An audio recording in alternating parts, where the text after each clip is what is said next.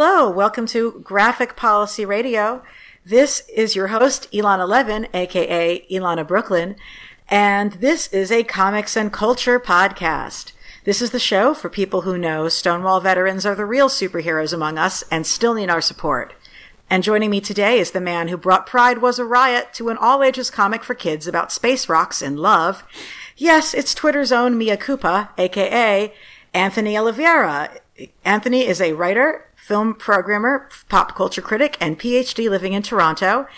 He is the host of the Review Cinema's Dumpster Raccoon film series, a recurring guest on the CBC's National Pop Panel and the Toronto Independent Film Fest's Red Carpet and events, while his pieces have appeared in the Washington Post, Hazlitt, Extra, Torontoist, and others. His comic book work includes writing for Dark Horse, the Cartoon Network Steven Universe, and and also Marvel, but we can't talk about that quite yet. Oh, wait, breaking news. We can now announce that he is writing a story in the comic War of the Realms, War Scrolls, that is going to be released May 29th. The story is called My Drag Brunch with Loki, and it features Hulkling and Wiccan. He can be found on Twitter at MEAKOOPA, that's Mea Culpa, where he tweets about art, politics, and LGBTQ culture, and on his podcast, The Devil's Party, as he reads through Milton's Paradise Lost and its demonic twists and turns. Welcome back to the show. Oh, thank you for having me. That was I just love to hear people talk about how great I am. So this is already perfect. Well, I love to have you on the show. This is you were someone who works right at the intersection of pop culture and social change and critical work and also pedagogy as a teacher. And now you also have comics that we can talk about. So as soon as I saw the announcement that you were going to be writing a Steven Universe comic, I was like, you have to come on my show. And now it's happening. Oh, always a pleasure. I mean, and I'll be back when there's a new Star Wars too, because we have to talk about the next one. That's the last thing we were on about, right? Yeah. That's right. We talked about the Star Wars. Yes. So listeners can go back and give that a listen. It was the first time I ever sat in a movie theater and made notes as the film was going, because it was just it was fresh in theaters, and I was the dork in my notebook writing things down. Oh man. So just a real quick for our listeners, the synopsis of this comic in question, which is Steven Universe Fusion Frenzy #1. Wait, does that mean there's going to be #2? It is as far as I know, it is a one-shot, but if you're current with the show, you know that the sort of what felt like a series finale but wasn't quite one introduced quite a lot of new fusions. So there is material to write a second one, but it is meant to be sort of like an anthology collection about each of the fusions that we know so far. Got it. So the blurb description is, it's time for the fusions to shine in this 40-page special. The fan favorite Steven Universe fusions get the spotlight as Stevonnie, Garnet, Smoky Quartz, Opal, Sujolite, and Sujolite take Beach City in on 5 fantastic tales. I was really impressed by this. Your comic, really impressed by the one about Smoky Quartz and having their identity get recognized. There's a nice little dead naming question that comes up in that one, right? Yeah. Yes. I really like that one too. So let's start by talking about how did you get into Steven Universe as a viewer in the first place, and then how did that connect you to working on this project? Oh, I remember the first time I started clocking Steven Universe was at comic conventions, and I kept seeing these bright, colorful cosplays and not knowing what they were, but noticing how queer its fan base was, which is something I try to keep my ear to the ground about. And then I went and watched it and I immediately fell in love. I mean, it's doing so much of the stuff that interests me. It's sort of, I feel like when I'm done the Paradise Lost podcast, I have to go and do the dealing with the Jewish and Christian imagery and iconography that Steven Universe seems to me to be obsessed with, because it is about sort of rebellion and about this strange Miltonic, the hard lightness of the gems. So I've been obsessed for a long time, and I just sort of made a big spectacle of being a super fan of it online and cosplaying as Steven all the time. And eventually, I guess they were just if you cosplay as something enough, they will hire you to write it, is the lesson, I think, here. Oh, wow. I dress up as Alice Cooper a lot, and he hasn't called me, but there's always time. But you're a writer who's worked in comics a little bit before as well. Yeah, not a lot. Actually, Steven Universe, through a weird production schedule trick of fate, is the first of my work that's going to has hit the page. The next one is the Shout Out Anthology, which is like a queer genre collection that's coming out in May. That actually was the first thing I wrote as a comic, but just because it had to be kickstarted and because it doesn't have because it's all queer, it doesn't have the major backing you'd love. It has taken longer to get into production, but we massively overfunded, and it's all ready to go. But Steven Universe is the first thing I've written that's printed for the page. Circuitously, like, I don't have the kind of career where you're like, well, that guy's going to write comics someday. Like, I came out of academia. I did a PhD in Renaissance literature. So even, like, the concept of the novel is a new form for me, much less a comic book. Yeah. But I grew up reading, like, I was an X-Men kid from the age of 8. Like, I set 3 different alarms so that I could watch the X-Men comic the X-Men cartoon in 1992. Like, and that, the queerness of comic books has always been so important to me too. Like, even before I knew what I was, before I knew what queerness was, I knew that there was something about what the X-Men were doing that felt congruent to my own lived experience. And I get very frustrated when comics don't honor that sort of queer minority existence in their tradition. Like, sort of tired of About Us Without Us comics, right? Like, for 40 years, white straight men have written all these allegories for minority existence. So I want to turn. It's definitely, and in some cases, like when they began doing it, if you're looking at decades and decades far enough in the past, they were, like being Jewish, like it was more indicative of their life experience, but that's not the case. Who's doing it now or in these particular identities. And it's not as though the industry has kept pace either, right? Like, no. The refrain you hear for the movies, for the comics, over and over and over again is international markets, right? That, the world isn't ready for it, and therefore the industry gets to be conservative. And I think it's time to, if nothing else, what the success of this sort of one-shot and what the success already of the Shout Out Anthology says, which has nothing to do with me, is because people are hungry for these stories. People, if you go to a Comic-Con, you've seen it 100 times, right? You see this rabid queer fan base that is queering these texts and that is finding subtext in these texts and is spending all their money in Artist's Alley because Artist's Alley is producing the queer content, and the big two and beyond are still so reticent to tap that market. Yeah, and often when they even have opportunities right in front of them, they don't understand them, see them, or jump on them because of the homophobia and the lack of cultural intelligence, I think, about what fandom looks like. It is. It is getting better. I mean, I'm starting to make inroads. I am receiving the invites, which is nice to get. There is a desire to see these stories go into production. There is a desire to see these stories brought to fulfillment, but these are huge leviathans, and they turn very slowly, I guess. And I think that's one of the things I love is, you're saying that, like, what made you see Steven Universe was the large queer fandom, and then to see that in a show that is itself queer and like made by queer people, and is not just limited and it's not just LGBTQ subtext, but is textually such is, and for kids, like, really proves the point that if it can be done in a very commercial medium, at like by Viacom, basically, then I mean, I don't know how apocryphal the stories are about Steven Universe's inception, but I don't think it's a secret that Sugar was quite frustrated on Adventure Time, because that is another text that, where the subtext was rapidly becoming the text about how queer Marceline and Princess Bubblegum's relationship was, and then it was sort of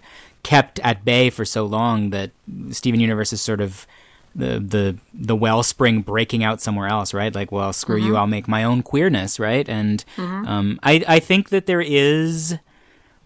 I think that, I mean, working as I did for so long on the whitest, straightest, oldest, deadest white men, there is something to be said for queering the canon, and there is something to be said for making your own texts.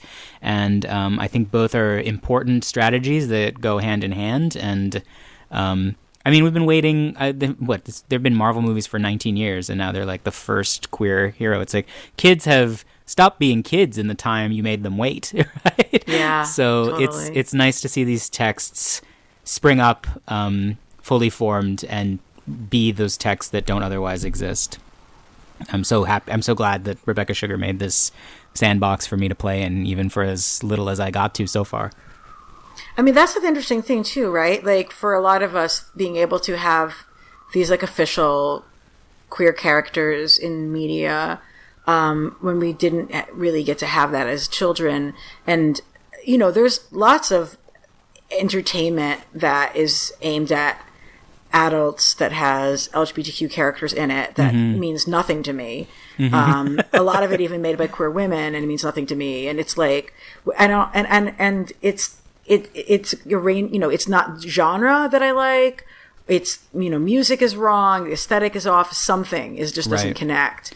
And so I think, like, I don't think that the affection that I have for Steven Universe in particular, but, you know, also for Adventure Time, now that, especially with it having cleared up its any ambiguities in its finale there. But like, that's how you have to do it these days, right? Is like these cartoons always have that last, I don't know if I can swear, like that last screw you in the final seconds. Like Legend of Korra did the same thing, where it's like, well, you watched the whole thing and guess what? They're dirty bisexuals. And to your point, like, it's true that sometimes these texts exist that don't speak to us, but also these texts exist that are for adults, right? Like, what's nice about we're these adults. What's nice about these texts though is like there is nothing inherently adult about being queer, and that I think is what's important to something like Steven Universe. Like it is not something, I mean, so much we were so worried about this comic pressing up against international censors because it's adult content, and like what kind of rainbow flag will they let you get away with, et cetera, and it's such an important, and like it's annoying you have to keep saying it, but you do. Like, being queer is not necessarily an adult narrative, right? No. I mean, but it's just interesting to me that I feel like the places that I've seen the most interesting and compelling, like, queer characters for a lot of folks who I know is in media aimed at all ages, whether it's like Lumberjanes or Steven Universe. Like, it's not even like the quote adult quote focused work isn't really making it to us very well. Yeah, I mean, there's something elemental about, I mean, there's something mythic about like all ages content, right? Like Steve, I have one of the tweets I still deal with years later. I tweeted about how like adult fiction is like I'm dismayed by my life. Shall I cheat on my wife perhaps? And like meanwhile YA is like it's time to overthrow the government and then overthrow its Maoist successor, right? Like I think that I think that as much as there's so much interesting things to say about the adult turn to YA in our contemporary moment, one of the reasons is because YA is sort of refuses to be cynical about the changeability of the world in a way that adult fiction is like, well, I've given up on real change. I'll just either just deal with like interpersonal drama, or I'll imagine these dystopian, like my least favorite genre is there's ways to do it right, but I just can't stand zombie stuff because it's sort of about like the fantasy of like, well, what if everything just collapsed and I could just shoot my fellow man in the face, right? Like I don't care for those things, and there is something utopian. I mean, that last image in Steven Universe's last episode is, as I was tweeting about, like it's straight out of like Angels in America. It's straight out of Jewish apocalyptic literature. This sort of like this remaking of the world, this sort of millenarian moment where everyone bathes in the fountain of Bethesda. Like you don't get that in adult fiction because it's too risky. It's too uncynical, it's too out there, it's too out on a limb, and it's easy to poke fun at and suggest there's something infantilizing about optimism, and I don't think that's true. Yeah, it's definitely it's definitely a reason that a lot of people are turned off from books that are aimed at an adult market. And but I don't want to unfairly say like, oh, like modern literary fiction isn't like the stuff that gets the most coverage and the most readers is like very straight, white, and male, but that's not actually like everything that's out there. I think that there's a lot of energy in genre that is not necessarily like happening in other spaces. I think personally also, I came of age just as a queer person in the like mid and late 90s. And right. I think that part of that is generational. I think you and I have scars based on when we came of age that maybe kids now don't have. They don't have to deal with there is to me though something sad, like soothing about the sad gay narratives, because I felt like a sad gay for a long time. I couldn't imagine a horizon of utopianism, and it's why it's so important to me to imagine. Like I watch these queer kids having their little promposals, and it's like, does it give me a cavity? Yes, but also like it's a horizon of being I couldn't even imagine as a child, and like the kids get to imagine all kinds of new narratives that I didn't get to, and I'm very jealous and very excited for them for that. Yeah, so I guess that brings you to the question is like, is our love of Steven Universe because we missed out on queer media as a child, or is it because the text is so complex and stands as art in its own right? That's such a good question. You can say both. I spent a summer at sounds like a brag, but it is relevant. I spent a summer at Cornell studying near Catherine Bond Stockton. Stockton is like a queer theorist, but the main thrust of her theory is about a concept she calls the ghostly gay child. And the ghostly gay child is the idea that a queer child is something you never are. It's something you were, and you recover retroactively. I was thinking about it a lot recently with Stranger Things. The character of, I think his name is Will, the sort of kid who goes missing, who's sort of the impetus for all the events, who's clearly, if you're queer, you watch it and you're like, oh, that kid is coded as queer, right? He's being bullied, he's being called fag, and he has sort of this like pull to fellow male cast member. It's like there's something going on there, but of course Will doesn't think of himself as queer. Will doesn't have a way to theorize his own queerness, and I think that especially like people of our generation, like we had to retroactively figure it out, whereas the kids now, like the bar I work for, later this month we're having a drag kids night where like the kids are going to come out in drag, and it's like that is like a horizon of being none of us could even figure. And I think it's interesting to think about whether this ghostly gay child is still a thing or not. Yeah, wow, definitely. So when you were, I think like the particular comic that you worked on, Fusion Frenzy, is Steven Universe in general is, has LGBTQ characters and is full of LGBTQ themes, but Fusion Frenzy is really full of stories about queerness. Like it's like the focus of the issue, basically. So like I don't feel like any story I've seen in it isn't like either, like in the case of your story, it's like literally the gems go to a pride parade. And other stories are a bit more on the metaphor plane, but like one of them is about being not just being dead named, but I think also like somebody not recognizing like that you're embodying, like that you're not the same person that you were, in terms of like them having you in your head as the whole like, oh, I've lost my daughter, like when someone, when tells their parents that they're trans, et cetera, that whole thing. And there's the story about Sugalite has like, actually, like it's sort of about like the danger, they're not quite dangers, but like the edges, the different ways of sexuality. Like it's about thinking about like relationships that aren't quite toxic, but require a talking through, or like to me, it has sort of like almost like a poly kind of question behind it. And then there's the one about Garnet's first like first fusion and like negotiating the terms of love, like and I don't think that was by design. At least when they came to me, they did not pitch it as a story about queerness. I think that just fusion more than anything in the Steven Universe world speaks to that, activates all those metaphors, right? Like when they said, they came to me and they said, well, we're doing this thing about fusion. Which fusion would you want to write about? And they gave me the list. Do you have a story you'd like to tell? And I gave them 2 pitches, one of which had nothing to do with any queer content at all, really. And which maybe one of these days we'll get to adapt into something a bit longer. But and then I gave them this one, and they were all about this one. The pitch I gave was basically Steven goes to his first Pride parade. The secret pitch behind it was I actually wanted to think about the Pulse massacre. That's sort of because the question is, when they ask me about fusion, well, what does fusion mean to me? Fusion is about visibility. Fusion is about the risks of being out in public spaces, because that's how everyone responds when they see Garnet in at least the other gems who know what she is immediately recognize her to be a fusion.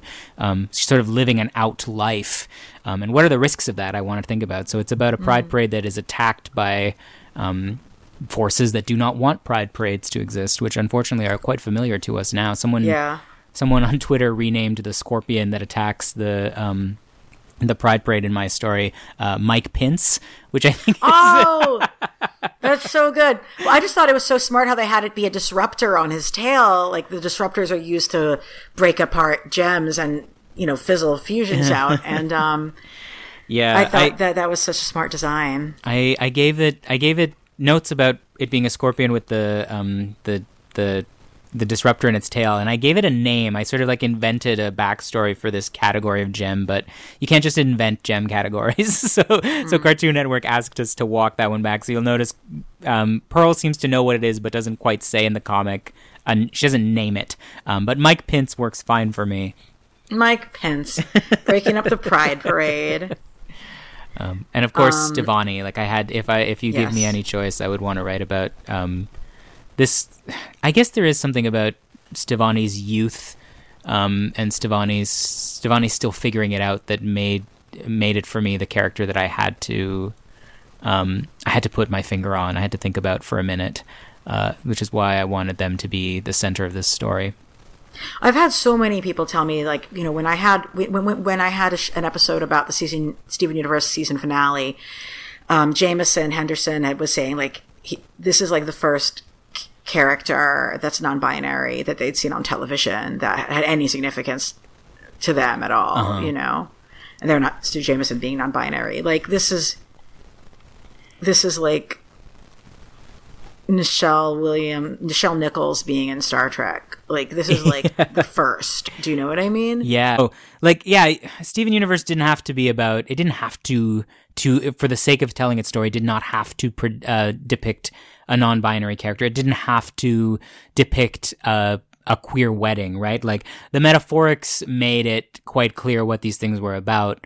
And what I really admire about the show and what I really wanted to do in this story was make the subtext into text, right? Like, we're not going to obfuscate or metaphorize these things away, that we will acknowledge the non-binary existence of Stevonnie. We will acknowledge pride parades, right? Like, one of the great moments, I spent the 90s and the 2000s saying, well, obviously Iceman is queer, and having it canonically happen, as much as I grew up being like, the canon doesn't matter, you queer the canon yourself, like, having the relief of having it be fact and not having to do that fight anymore, not having to keep the files on hand anymore, and suddenly it becomes the job of all these haters out there to make the counterclaim instead, is such a relief. And having that mattered to me. Is like, the most important part of that comic to me was turning that page and seeing that parade and knowing when you see it what it is, and recognizing that we're not going to play a shell game anymore. Yeah. And someday I'll have that moment with Kitty Pryde. Gosh. Not yet. Who do you have a particular ship for Kitty? What do you? Oh, are you Liliana? Is that?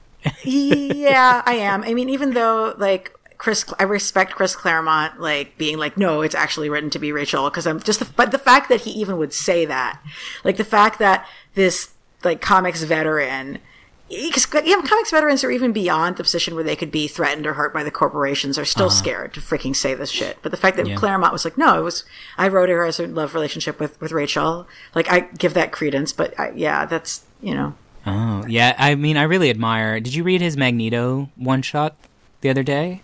Magneto Black. Yeah, it was like a one story, and it's like, I don't know how old Chris Claremont is, but he's up there now. He doesn't have to keep pushing the envelope, and it's literally just about Magneto going to the Mexican border and dealing with these concentration camps that America is currently running. Oh my god, I love you, Chris Claremont. Yeah, and it's like it's not a metaphor. It's very clearly that's what it is. I mean, there's a mutant angle, of course. That's why Magneto's involved. Yeah. But he goes to, and I mean, he's never subtle, right? Like the Magneto, of course, like rolls up his sleeve and you see his tattoo and all those things. But to have that comic out there in kids' hands and be like, this is the crisis now. This is what these comics are for. Instead of the usual, like, I mean, like the no more mutants and all these things, these sort of ways to control the populace of to make sure the metaphor never reaches the level of the surface, right? I miss the Grant Morrison days. Like, no, it's about queer culture. It's about mutant culture. It's about what would that look like. It's about imagining a new way of theorizing and practicing your mutancy, right? Like, that to me was a very exciting period in Marvel. It was about comics. Beast saying he doesn't know if he wants to date humans anymore. Yeah, those are to me, the X-Men are the most interesting when they are actually about, like, intramural politics in the way that you and I know queerness is constantly dealing with that. And like the moment in X2 where it's like, yeah, you fight Magneto, but when the Sentinel or whatever shows up, you both turn and fight that thing, right? Like, that to me is when X-Men is most at its most interesting, but it's the thing that straight white men don't know how to write because they don't know what minority politics are actually like when the rubber meets the road. Yeah. Boy, that's true. So, like, this was your first, comic that came out, but like, what was your process of, working with a licensed, characters and like figuring out what you would be able to do within the story? And like, dude, I see this Mr. Smiley, on the Pride Parade float. Like, not Nana is on the Pride Parade float because she's the mayor. Like, that doesn't mean anything in particular. But like, Mr. Smiley is, he's sponsored the donut float, and like, I think Mr. Smiley and Mr. Frowny were a couple, and I just think this is proof that this is what that was. Yeah, but I was very, I mean, Ver, my artist on this, who is also non-binary, cool. I think they hate me because because like, draw I scripted everybody. Yeah, like, no artist wants to read the page the description that I wrote for that page, and it was there was, of course, dealing with licenses is always fraught because the notes were always like, well, you'll notice, like, I did try to make it sort of a Where's Waldo of all the characters, but some of them couldn't be there for various reasons. Like, Lapis is not there because apparently in the moment in the timeline this is set, Lapis is on the moon. So we couldn't have Lapis there. Notes like that were quite bristling. They were there throughout. Every panel, we had to be careful to get things right. We had to think about, well, will this panel be printable in some countries? And there were conversations had for sure. Also, like, I can completely understand that they don't want the tail to wag the dog, right? Like, there's a line you can take a comic to, but if the property is principally a cartoon, you have to let the cartoon lead the way in a lot of ways. So a lot of discussions were had, but I'm very proud of where we ended up with everything, even though I do kind of wish Lapis was in the mix. I also couldn't have Bismuth because Bismuth wasn't... Bismuth has bubbled? To be off-site. Yeah, I think it was a bubbling... I mean, I don't really understand when even this... They know better than I do when this comic is set, I guess. Sure. To me, it was set in a sort of no man's land where all the characters were available. But I was quite insistent Mr. Smiley be leading the parade because I do think of the human characters, he is the most obviously queer-coded. Yeah.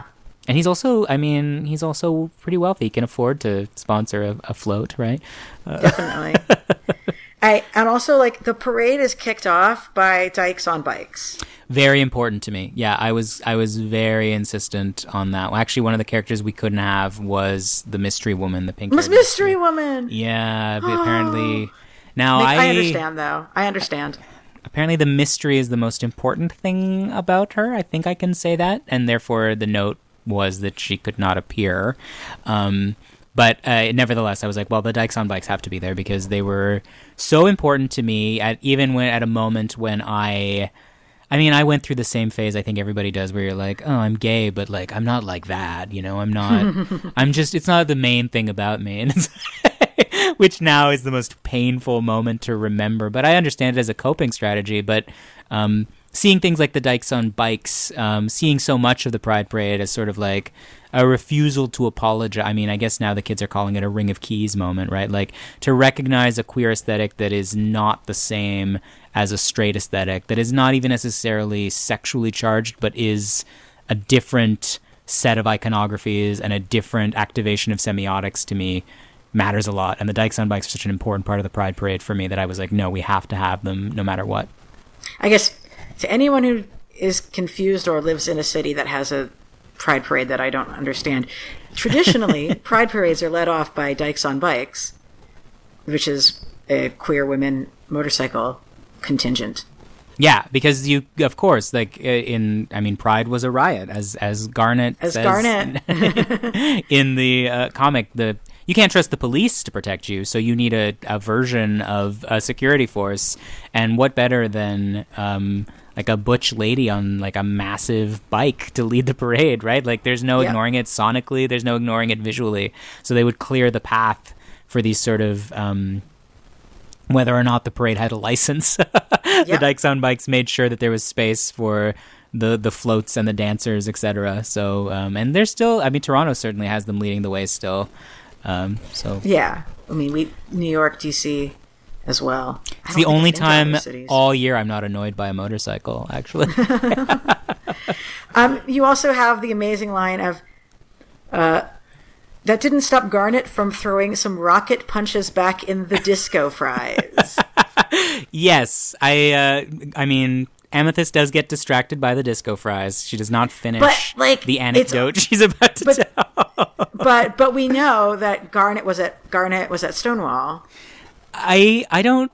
The interesting question to me, of course, I had to think about the deep lore here quite a lot. Like, to what it's one of the reasons the Pride. It was a discussion we had about, well, would the Pride Parade necessarily look the same?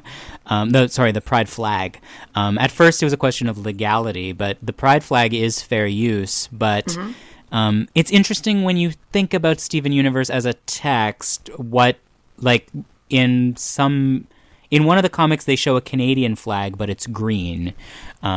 Whereas the South Korean flag appears at one point on the TV show as is. So it's like, would the rainbow flag have emerged the same way? And the question we also had was, did Stonewall necessarily happen the way that, like, because is there a New York even is a question? Because there seems to be Empire City. But to me, anyway, certainly there have been, there's no version of history that wouldn't have conflict between queer communities and their oppressors. And wherever those conflicts have happened, to me, Garnet has shown up once or twice to to throw a rocket punch or two. I'm not saying she definitely threw the first rocket punch at Stonewall. Yes, she did not throw the first punch. No, but she's know who did that actually. But she was through a punch that was rocket fueled. Perhaps. Yes, exactly. Yeah. No, I think that's striking the right balance. I think that's striking the right balance. Like, you don't want to overwrite the actual heroism of actual people in actual history, but you can place these iconic characters in the story along with the real people as a way to sort of heighten and make it clear, like, the heroism of the moment that was there, and put the story in a historical context. I think that's exactly the right way to do it. And it was important to me to, yes, it is political to suggest that these children's heroes fought police at Pride. That is the implication there, right? That if there is a riot, they're fighting somebody. But to say that, yes, that is political, but it is also to say that, well, that is the right side to be on, right? Like, a hero who, I mean, Captain America fighting in World War II is political too. And it makes a statement to say that it made a statement at the time and it makes a statement now. Weirdly, it makes quite a loud statement now because the Nazis are back. But these political statements are worth the saying, even though I do feel like the comic winks as it says it, because I don't know. I didn't try to get it put in more explicitly than that. It was, to me, what mattered was the wink. I also think Disco Fries could be a stand-in for the 70s. Yeah, I think that, I mean... Because it was Disco Fries. I used Disco Fries really specifically. I liked the 70s activation, but I also liked the sort of the party vibe they suggest. I knew that most people wouldn't know what Disco Fries were, but... Oh, really? When you hear the phrase... Yeah, I had a lot of the tweets were about, like, what are Disco Fries? Wow. In Canada, I it's sure am poutine, regional, right? I suppose. Yeah. But... Where are you from? Because people from New like York and DC. Oh, see. Yeah, exactly. Like New Jersey, New York, people knew what Disco Fries were, but a lot of people didn't. But yeah, I figure they're like, you know, they're boardwalk trash there, right? Like Beach City is a boardwalk. It would certainly have Disco Fries, but maybe not every day. But if the Frymans are there, they're going to serve them. Yeah, absolutely. Well, I mean, you know, we actually had a conversation talking about it. You know, I've been arguing correctly, I might add, that obviously Beach City is Dewey Beach and in Delaware, because the state they're in is called Delmarva, which is the actual acronym for Delaware, Maryland, Virginia as a region. And Mayor Dewey Beach and Rebecca Sugar is like from there, but also Dewey Beach is adjacent to Rehoboth. Rehoboth is one of the oldest gay beach towns in the country. So the fact that there's a pride parade there is like, well, of course, it's like Rehoboth. Like growing up in DC, like people would be like, oh, I'm going to go to Rehomo this summer, and be like, yay, have fun. You know, like we didn't go to the Fire Island like that. I'm not from New York originally. Like, you know, people wouldn't go to Fire Island. People would go to Rehoboth, aka Rehomo. And like Rehoboth is still rather gay, but it's not as gay as it was. Like when you're walking down through town and you see the memorial plantings of all the different benches that have been dedicated to people from the community over the years, and then you hit where the AIDS crisis happened, and you're like, oh fuck, and then you sort of cry hysterically because everybody has a bench named after them who died in the early 90s, and those people were all like 35. But yeah, so Rehoboth is not as gay as it was, but it is still quite gay. Yeah, I didn't, I was pretty specific about not wanting it to be like an urban pride parade. Like, I did want it to sort of walk along the beach side. I was in New Orleans for Easter, which is, New Orleans kind of has 4 pride parades a year, and one of them is the Easter parade. I love them. And it's like, the Easter parade there is horse-drawn carriages, but I did want it to have oh gosh, I'm blanking now. What is that coastal pride?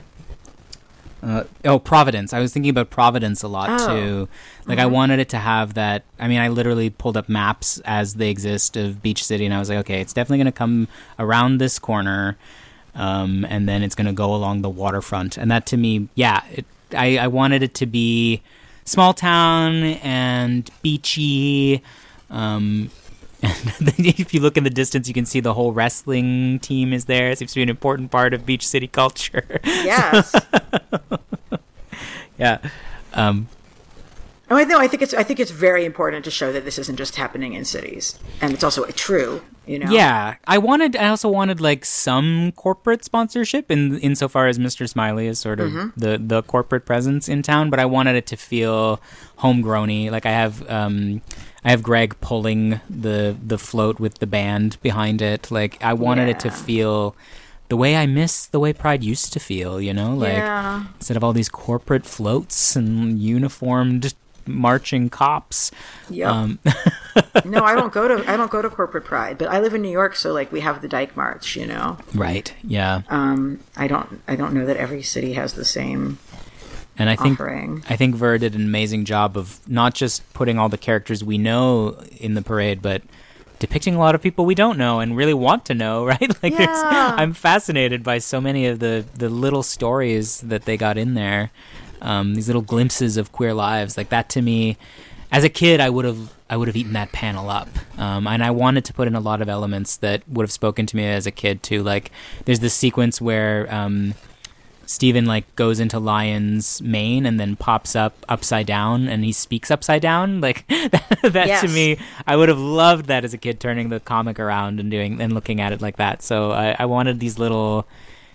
I imagine somebody reading it over and over and over again, and that mattered to me. Sort of having that kind of, as much as it makes the poor artist suffer to have to draw all these crowd sequences. But. No, but it's totally paid off. And like, I love that Stephen went out of his way to go and include Lars and the off colors through the portal in Pride by like throwing the confetti on them. Yeah, the off colors matter a lot. I mean, they are particularly queer, right? Like they are sort of this, what matters to me in my own, I would do some work with Rainbow Railroad here in Toronto. Rainbow Railroad works with queer refugees, trying to get them out of places where they're unsafe, to somewhere they can live with more dignity and with more out lives, whether that's to Canada or whether that's just, 2 countries over from where they might be. And the off-colors, to me, are sort of that queer diaspora that we need to keep in mind, the sort of the people who are out there who can't be as out as we can and who can't be at Pride. The people we can't always access and can't always save, but have to keep in mind, I think is important. I know this is a lot. This is heavy for a children's comic, but like that's what I wanted this to be about, is sort of like to think about the different facets of the queer experience that intersect and do not intersect at Pride. Yeah, no, I think that you do absolutely capture that, and then that's important for kids to see in those ways as well. When talking about Steven Universe, like a lot, like we talk about like what's important for kids to see. And I know a lot of adults, for example, who totally get how important Steven Universe is for children, or who say like, oh, if I had kids, this is totally a show I would watch, I would have them watch, or, when my kids are a little bit older, we totally have to go check this out together, but who don't really understand the appeal for it. Like, I don't have kids. We've always joked like that. I have the DVR of someone who has kids, but, right. like the appeal for it as us as adults. And it's interesting to me, like some fandoms, they sort of grow, the fandom grows up with the cultural subject. Right. And doesn't necessarily reseed a younger generation, and others it does. And then of course, you and I are of generation. Like I was a full-grown adult with a career before the show was, before Adventure Time was on the air, right. Let alone like it grew up with me, which is, but like, this isn't even like, oh, this show grew up with me. So like, this is, something where, we are adults coming straight into it directly ourselves. And I think one of the conversations that has been particularly active online right now, and that I think is worth, I guess I would say, trying to have us put our minds to, because I'm not really crazy about a lot of quote the discourse quote, is like how and why, like it's okay, and not just okay because it's fun, but okay as in like actually has artistic merit to like engage in these shows, and it's not at the exclusion of also appreciating and participating in conversations around art that is right. Definitely not, all ages inclusive, or that is like less corporate and in its proximity, or right. Things along those lines. And I feel like there's been places where people are pushing feet to be like, you either are on the side of like Marvel, or you're on the side of like, I don't even know what filmmakers they're into. I can tell you which counterculture shit I like. Right. They probably don't know them because I'm old, but like, right. It's like, are you, and like, I feel like that's really a bad question that people are being asked to, and because we used to all understand that we like, one of the movie podcasts I've guested on regularly, is Wrong Reel, and the host says that we cover everything from Jean-Luc Godard to Jean-Luc Picard. And I was like, yeah, like I thought that was understood, you know? Like, yeah, it's a good line, but I don't know that I feel like Jean-Luc Picard could have an interesting conversation with you about Godard, right? Like, this is true. He is a grown man and an intellectual, but that one of them is very much American commercial product and the other is not, right? Like, Star Wars is like a radical commercial product that has, been transformed our society and like is great importance and has some very valuable social messages in it and also has problems in it as well, but is still ultimately, corporate in those ways. But anyway, I don't know. I just think like this, we're in this moment right now where I don't know if it's partially because Avengers Endgame is right around the corner.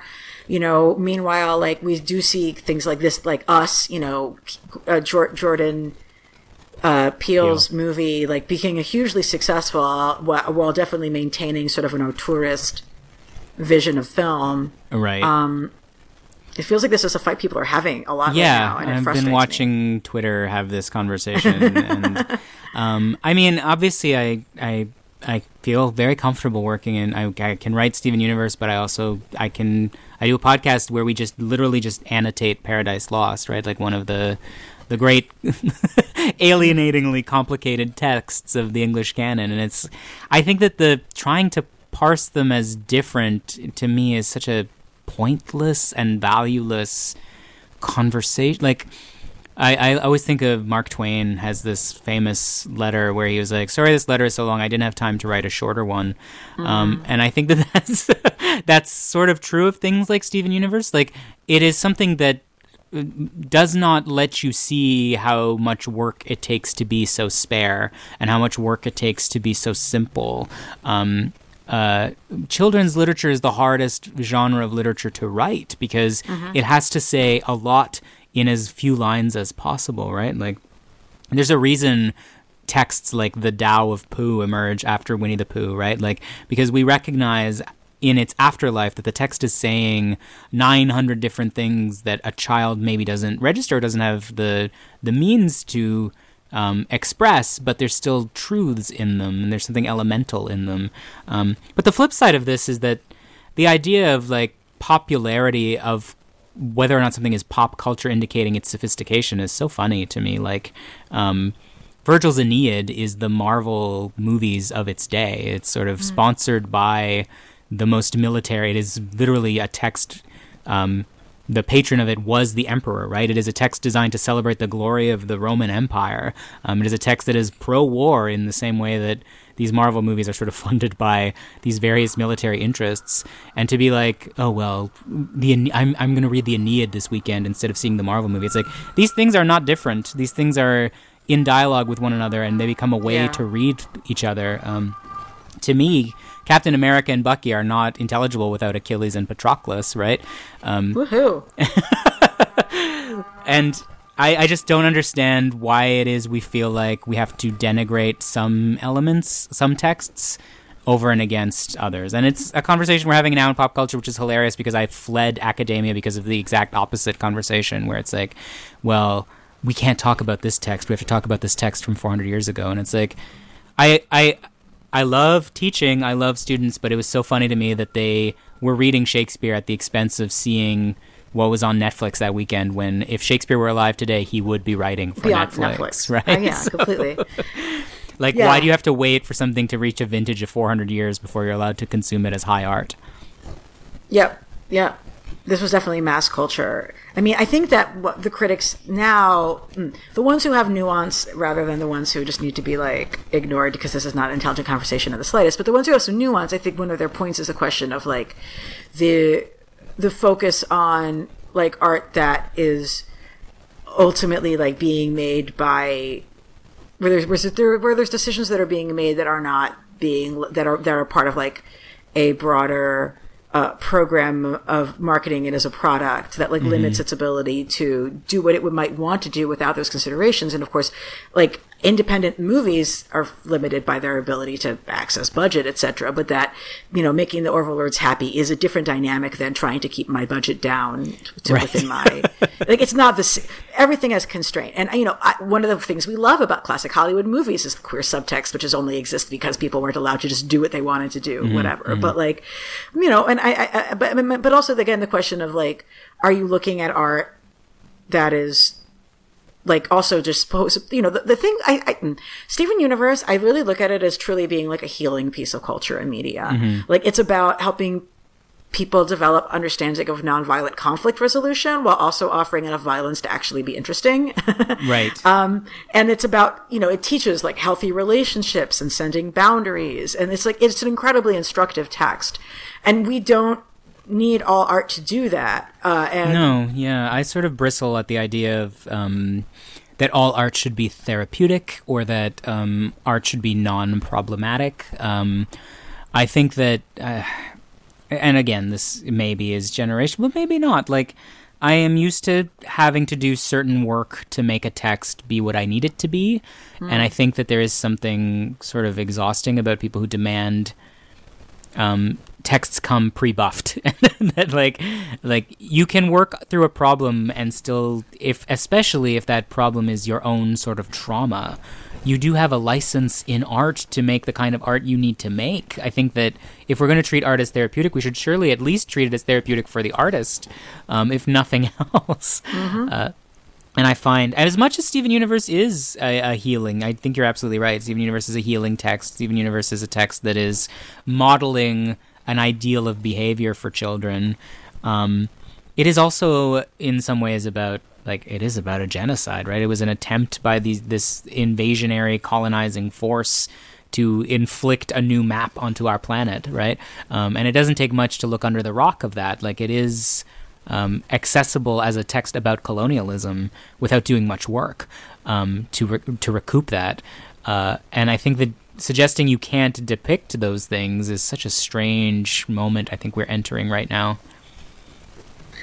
I don't think that people are suggesting you can't depict things that are, I mean, some people are, but like things that are bad, but I think that there's a lot more concern about like, oh, is this media modeling healthy behavior, or are the good guys, is it validating morality in a way that's like completely going back to the Hays Code, you know, Hollywood, where like even Rebel Without a Cause like is a remarkably status quo supporting movie. Yeah, I'm finding the version of this I'm thinking about right now is that Joker trailer just dropped. And the conversation has been about like, well, are we just depicting sympathy for another mass murdering white guy?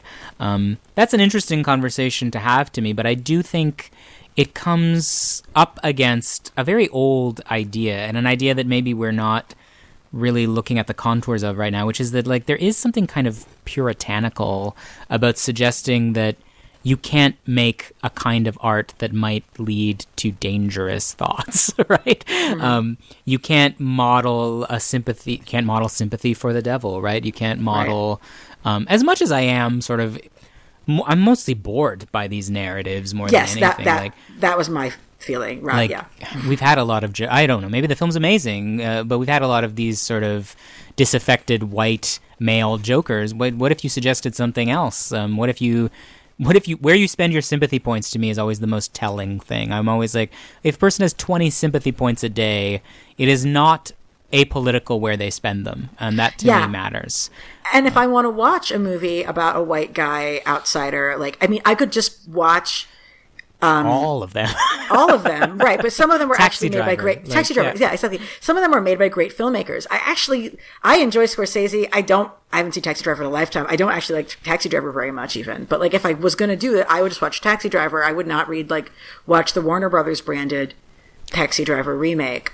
And, I would, you know... I mean, I don't know. Like, to me, if they were like, hey, do you want to write a Joker movie? There's elements of that trailer that would be the elements I would think about. Like, what would it mean to have someone attempt to pursue an ethos of kindness and have it sort of broken over their back over and over again? Like, that is to me I'm interested in questions of kindness. I'm interested in them when it comes to Steven Universe. I'm interested in them when it comes to the Joker. I'm interested in them when it comes to Shazam, right? Like, Shazam, I just saw this weekend, and I think we were talking about how you just saw it. It's like, what interested me about that film is like, it is sort of asking seriously about the, is there something about the superhero ethic that actually could be is this actually what we believe? Do we actually believe a person could be a superhero? And that is an active question right now. Like when in a moment where you have Zack Snyder being like, well, of course Superman kills people, of course Batman kills people. Who are you kidding? Like this desire to grow up is coming from both sides of this question. Like, well, you have to be cynical, and well, you have to grow up and therefore can't depict anything that's a problem. I think that we need to allow a broader band, and especially we need to be better about avenues of forgiveness and a discourse that is capacious and generous to queer creators in a way that we are very bad about. We let these monoliths promise, oh, someday we'll give you a queer character, and like, oh, maybe that moment was kind of gay, and we applaud them, and we heap awards on like what's her name? The View McCain. Meg fucking McCain. Yeah, like Meg McCain can win an LGBT award, but as soon as a queer creator comes along and depicts something, it's like, well, this language in this scene is no good, and this relationship is problematic, etc., etc. Yeah. Yeah. Yeah, the double standard. I mean, I think part of it is because people don't expect better from some of those people, but they shouldn't be doing that then. You know what I mean? And meanwhile, it's much easier to punch down. It's much easier to like gang up on other queer people online than to address people with like greater social power. Yeah, because you can very effectively, a well-placed tweet can very effectively end a budding career, right? Like a well-placed tweet will not end Zack Snyder's career, but it'll end like the latest 8-page queer web comic, you know, like very easily. And the internet is forever, and we're not good about allowing space for forgiveness. And we've also kind of, in strange ways, overestimated fiction's capacity. I mean, I don't... The Joker is a good example. The Joker has a real-life body count, right? Like, we have very real killers who have cited the Joker. Like, the Nolan Joker especially was the inspiration for, what's his name? It's probably not even worth saying his name, but, like... one of them. One of the ones with really stupid hair, yeah. And that, to me, that is what these texts are for, is like... They let us have conversations about real-life stakes, and they do have real life stakes, and I think that that is the danger for an artist, to forget that, because the world of Batman and the Joker can go there, or it can give you like Bat Kid. It can give you that kid who's like, they turned San Francisco into Gotham and he went on an adventure, right? Like there is something, this comes out of my Catholic background. There's something salvific about these texts, and there's something dangerous about these texts. And the stories you tell have real stakes, and where you spend those sympathy points matters. But it doesn't mean you have to create pure, perfect, orthodox texts. I think that the risk is that we supplant the old Christian, the Hays Code, etc., but we now assert a new one where now we have texts full of queer characters, but none of them are in any way troubled. None of them have pasts we don't like. None of them perform acts we don't like, right? Like, it's a conversation all minority communities eventually go through, where it's like you go through an unfortunate example given his current history, but like the Cosby Show is a version of this, right? Where you have to play the respectability politics game, and you get these depictions of Black life that are not really real depictions of Black life, but are sort of this idealized version of it. And I feel like maybe queerness is headed towards that same kind of moment, where it's like, now they're here, but like you can never break up North Star and his husband, because that would suggest queer relationships don't last, and like, you know, like we have to perform this sort of perfect paragon of ourselves instead of flaws and individual foibles. Well, I mean, yes, you know, that's what we always say, like this, what we need then is more of them. Like if you have a lot of queer couples, then you can break some of them up. Like, if you have, you know what I mean? If you have lots of queer characters, then some of them can be awesome campy villains, you know? Exactly, yeah. And by the same token, there becomes, I was just catching up on Voltron the other day. One of these texts that sort of was playing the same chicken game with queer representation, realized it had boxed itself in and sort of had to retroactively change the nature of two queer characters' relationships. But in so doing, had to like generate a new queer character to sort of solve the new musical chairs problem they had created. Like they knew the fan base would lose their mind that what was seeming to be a romantic relationship was actually now coded as almost like a paternal one, like a father-son one. If you ever want to see a messy, toxic discourse, check out the Voltron one. And what's funny to me is... I'm so happy and excited about how I didn't. Like, for a minute there, I was like, I should probably know about this. I said, no, Ilana, no. You found that show to be high production value, low narrative value. Well, and you're not going to pay attention to this. When they tell you that there's like an actual, like, sorry. Please continue. No, it's a fascinating case test of exactly what we're talking about. Like, because the fandom sort of claws at each other without sort of recognizing the game that was played within the realm of the text, that the text sort of purposely rendered itself problematic to sort of cut off the shipping element that was happening, and it became like, you can't ship them now because that's a problematic relationship, when in fact that was like a much later instantiation of the text. It's really fascinating and interesting and thorny, and it becomes immediately quite amazingly toxic to me. And it's an imposition from a writer, right? Like a cast of writers put that together, and I really like Voltron. For our listeners who aren't playing along, so tell me if this is accurate. So there's characters who fans like saw as having a subtextually gay relationship with each other. Yes. The show did not like that people were reading that into it, so it decided to then begin writing those two characters as having a more I can't father speak figure child type relationship. Yeah, I can't and then speak people to who were a fan of the intentionality. earlier ship were accused of being into like pedophilia, or not pedophilia. No, that was today. Accused of being into like incest or whatever. Like, it has like a. The show was initially vague about characters' ages. It was initially vague about relationships. But if you watch, even in the pilot episode, there's two characters who are clearly in a close homosocial relationship, in that they are each other's, in the same way Captain America and Bucky has never risen to the level of a romantic relationship in the text. But in as much as the Captain America movies are about Steve's love for someone, they're sort of structured by this. Sort of like, you can't have the movie The Civil War without have that love, right? Like, and there's a long arc that built into Voltron that deals with all this stuff. But then all of a sudden we started getting flashbacks like, oh, he was a child. And it's like, it became a way to sort of not have 2 of the 5 coded as queer. But then as soon as this happens, a secondary love interest we've never heard of emerges from the past. And suddenly it's like, oh, he had a boyfriend the whole time. He's still queer. 1 of the 5 is queer. And he has this boyfriend who immediately then dies, right? Like, oh, wow. And it's fun watching texts play this kind of musical chairsy game. But it's also unfortunate watching the audience then turn on itself because of it. It's really fascinating to me. And it is, of course, now a problematic relationship. Like, I don't want to suggest it's not. It is absolutely problematic and looks like grooming, et cetera, et cetera. But the point to me seems to have been to make it problematic, so that now it's the only way to immunize yourself against critique of not fulfilling that relationship, is to make it become... It's a fascinating strategy to me, you can turn a text problematic so that you don't have to deal with something you didn't want to have to deal with.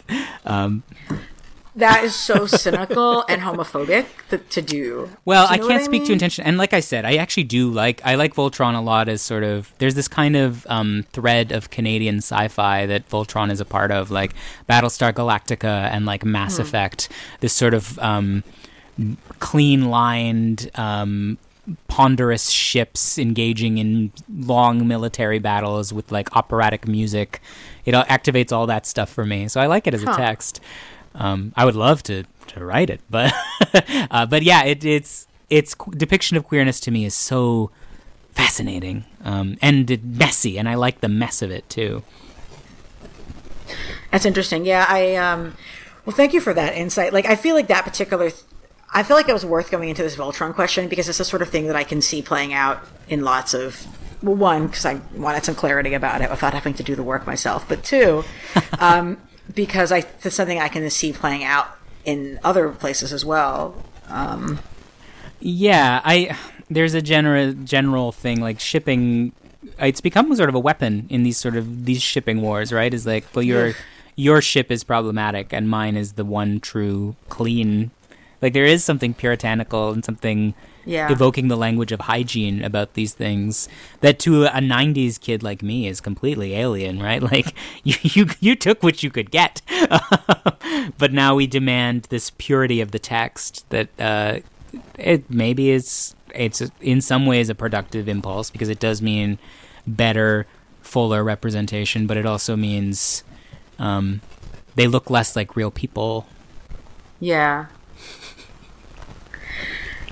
Well, thank you so much for joining us. Like, I feel like there's 80 other things I also want to discuss, so hopefully this means that you can come back in the near future.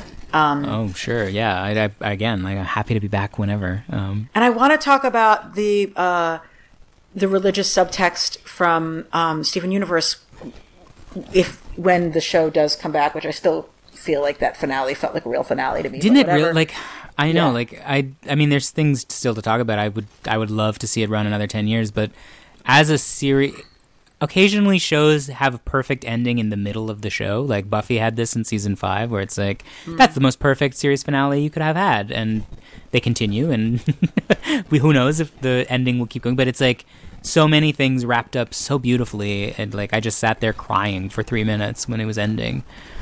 Yeah. I mean, to me, like I said on the episode where we covered it, like, I think if there is going to be more, which there is, we know, but like, I think what's missing is sort of how do the gems integrate with Earth now? Like, they don't really have, like, there's still, like, Ronaldo still thinks they're snake people. You know what I mean? Like, how do the gems reconcile with Earthlings? Like, in a broader way.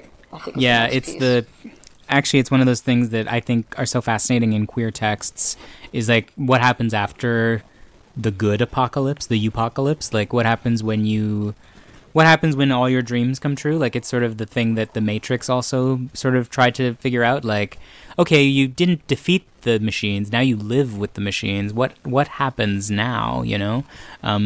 Achieving some kind of synthesis, again, Mass Effect, like, over and against the annihilation of your foe, right? Like, there was no great final death at the end of Steven Universe. Instead, it's sort of just like forgiveness for everybody. What does it look like? What does it look like to forgive the orchestrators of like multi-hundred planetary colonization efforts, right? Like, there's blood on those gems' hands that is not dealt with. And I like the idea. A lot of people have pointed out to that as being like the big hole in this conclusion is like, what if we're not all okay with forgiving the diamonds? Yeah, it is a pressure you can put on Steven Universe, right? Like, forgiveness.